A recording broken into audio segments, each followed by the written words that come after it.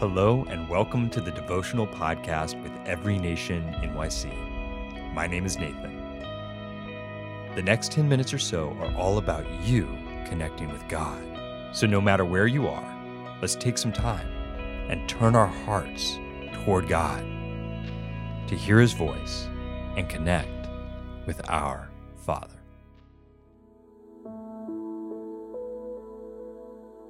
Lord God, we come to you now, bringing our whole self to you. We turn our attention and our focus onto you. We come with our hopes and dreams and our anxieties and fears.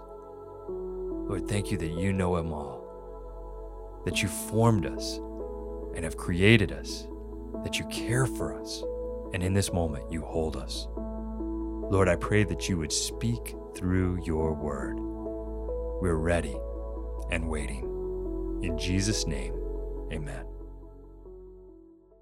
Psalm 23. The Lord is my shepherd. I shall not want. He makes me lie down in green pastures. He leads me beside still waters.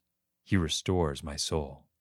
He leads me in paths of righteousness for his name's sake. Even though I walk through the valley of the shadow of death, I fear no evil, for you are with me. Your rod and your staff, they comfort me. You prepare a table before me in the presence of my enemies. You anoint my head with oil. My cup overflows. Surely goodness and mercy shall follow me all the days of my life, and I shall dwell in the house of the Lord forever. Today, we are going to focus particularly on verse 1. The Lord is my shepherd. I shall not want. The psalmist, David, who wrote this psalm, starts in a very particular manner. He makes himself a sheep. By recognizing that the Lord is his shepherd, he simultaneously recognizes his own sheepfulness, his own limitedness. We all have certain things that we count on for safety, provision, and for guidance. This is normal. This is a human experience. But underneath those needs is the deeper, more vulnerable needs that we are truly vulnerable. We're dependent, and we're limited in our knowledge. It's important that we recognize this, even as David does as he starts this psalm. It's important to at times feel our finite nature. We are vulnerable. I am dependent. I'm limited in what I can know at any one time or know about even a single subject on earth. If we are to trust God, it's an important necessity to first recognize our deep need for Him. I need a shepherd. We all need a shepherd. And in fact, there are different shepherds that we might trust. The psalmist, in his limitedness, boasts, "The Lord is my shepherd." Needing a shepherd is only natural. The question is not if we will be dependent, but what we will be dependent on. David is proclaiming in this moment, while your shepherd might be your strength, your armies, your cunning, your family, your career, the things that are around your life, I know who my shepherd is. He's the Lord, the creator of the heavens and the earth. In this simple declaration, our greatest weakness turns into our greatest strength. The Lord is my shepherd. Out of this declaration of strength, another powerful declaration is made. I shall not want. This is not, hey, I don't need a thing, or everything is fine, but a declaration that I will rest secure in the care of my shepherd. It's a recognition that every need that I have, even the deepest longings, will be satisfied by my good shepherd. The Lord is my shepherd. I don't know about you. I don't know about my boss. I don't know about those in my neighborhood, but I know who my shepherd is. His name is the Lord. And as such, I'm making a decision. I shall not want. I will put every one of my needs, every one of my insecurities, every one of my vulnerabilities at the feet of my shepherd. It's no longer my problem. I'm only a sheep. It's his problem. In this opening verse of Psalm 23, a foundation is laid for who we are and how we can venture forth, rest assured through all of our life. The Lord is my shepherd. I shall not want. Father, right now we come to you and we recognize you're so big. You're so much bigger than us, so much bigger than our needs. Often our needs can overwhelm us.